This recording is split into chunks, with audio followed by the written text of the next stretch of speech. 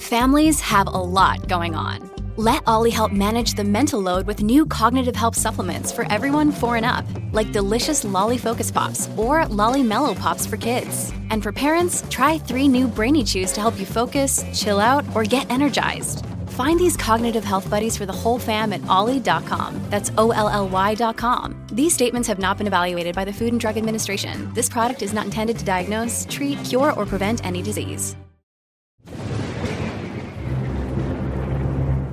In the past couple of weeks, I've presented the writings of 2 separate bishops of the Church who told us that we are right to be paranoid at the actions taken by our rulers in this time of global crisis. I would add that if you're being paranoid about the source of the recent violence flaring up across America, you have a right to be paranoid about that, too.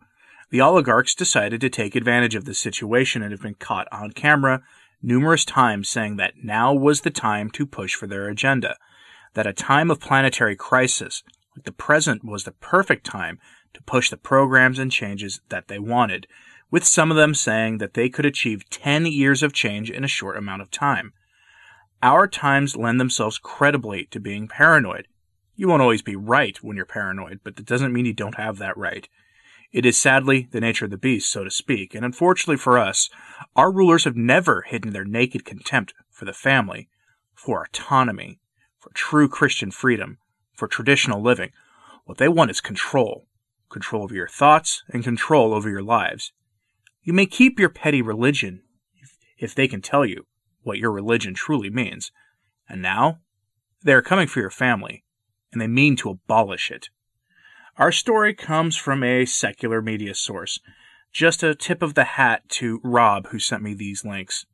Headline from OpenDemocracy.org, a leftist advocacy site funded by everyone's good friend, the forerunner himself, Mr. George S.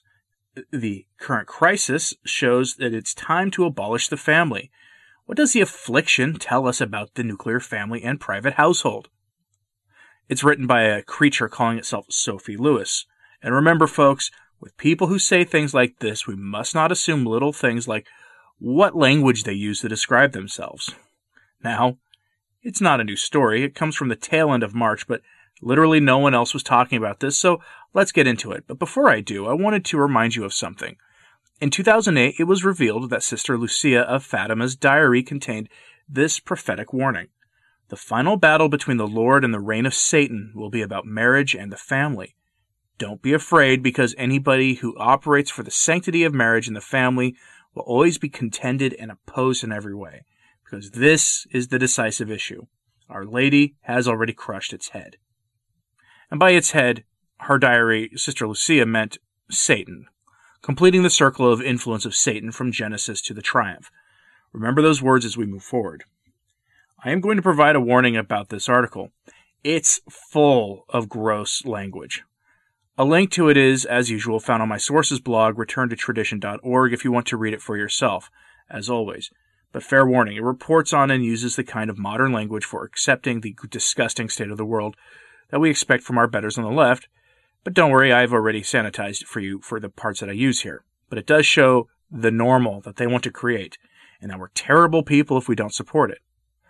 Now let's finally dive in. Quote, nuclear households, it seems, are where all the intuitively expected to retreat in order to prevent widespread ill health. Staying home is what is somehow self-evidently supposed to keep us well. But there are several problems with this, as anyone inclined to think about it critically even for a moment might figure out. Problems one might summarize as the mystification of the couple form, the romanticization of kinship, and the sanitization of the fundamentally unsafe space that is private property.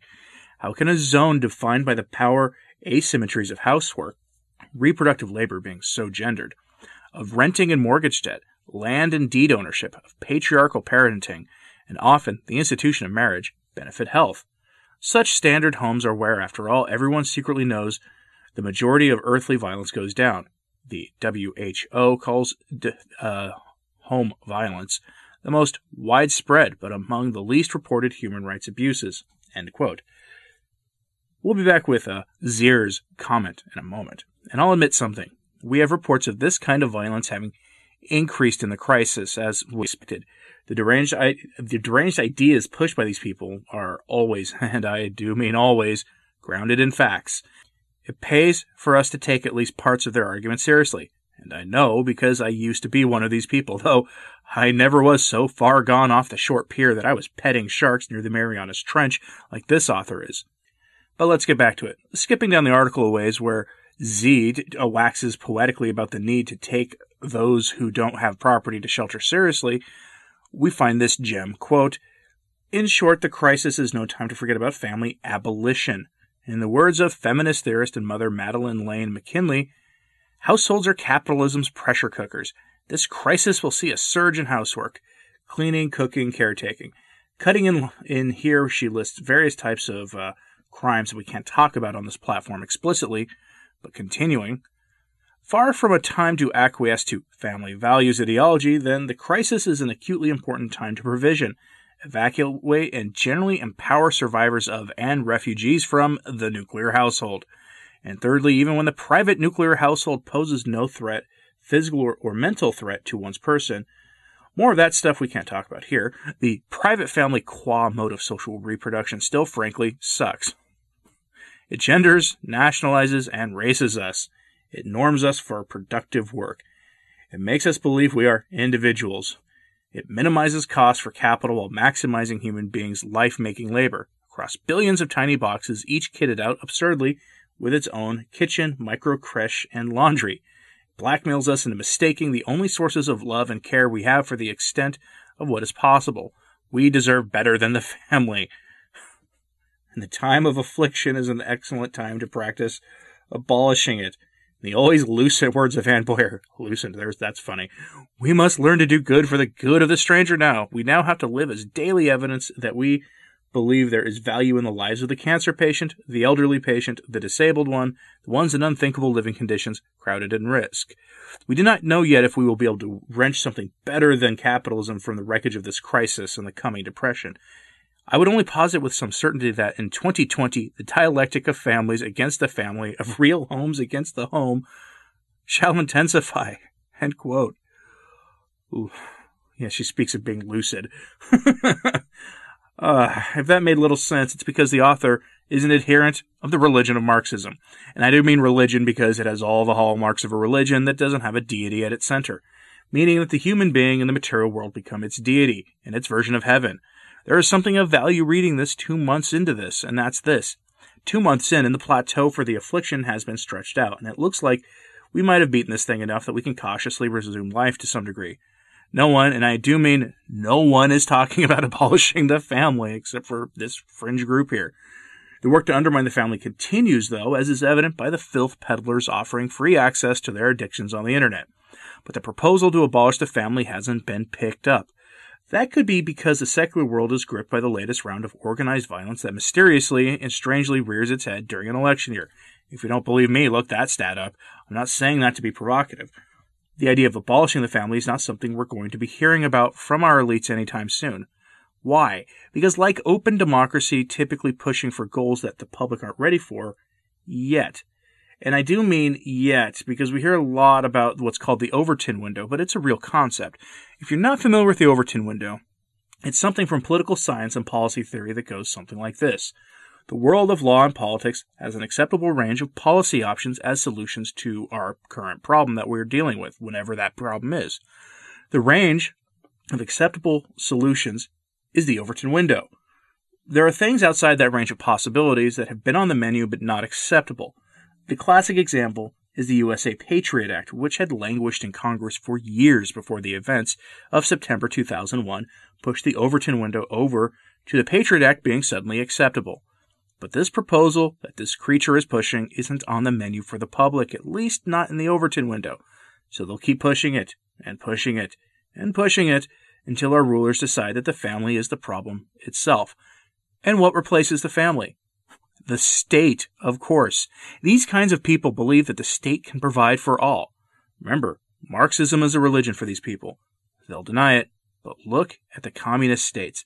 They always have giant pictures of dear leader on full display, and days of mourning for their death that are so over the top you'd think a living saint of a pope had died or something. And in case you think there is any reasoning with people who advocate for this position, remember something. The Catholic Church and its body of Catholic social teaching says the family is the foundation of society, not radical individualism, not the community, but the family. The individual finds his greatest expression in the family, and the family is what communities and civilizations are built on. They are the original societies, micro-societies of the anti-democratic thinkers like Alexis de Tocqueville, and the Church has always placed the most strongest protections in the culture for the family, not for the individual. It's hard for some people to hear that. And this strain of Marxism we see is the weird collectivizing of the individual by making them part of a phantom community that doesn't exist, radicalizing their ability to dictate the terms of reality by inventing a collection of phantom communities that don't exist, combined with ethnically founded ones that are the source of all kinds of conflicts, socially speaking. Unfortunately, that's just the reality.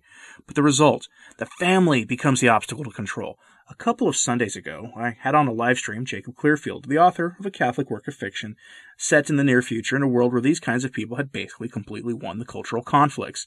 The church was underground and the state seized children and raised them in institutions.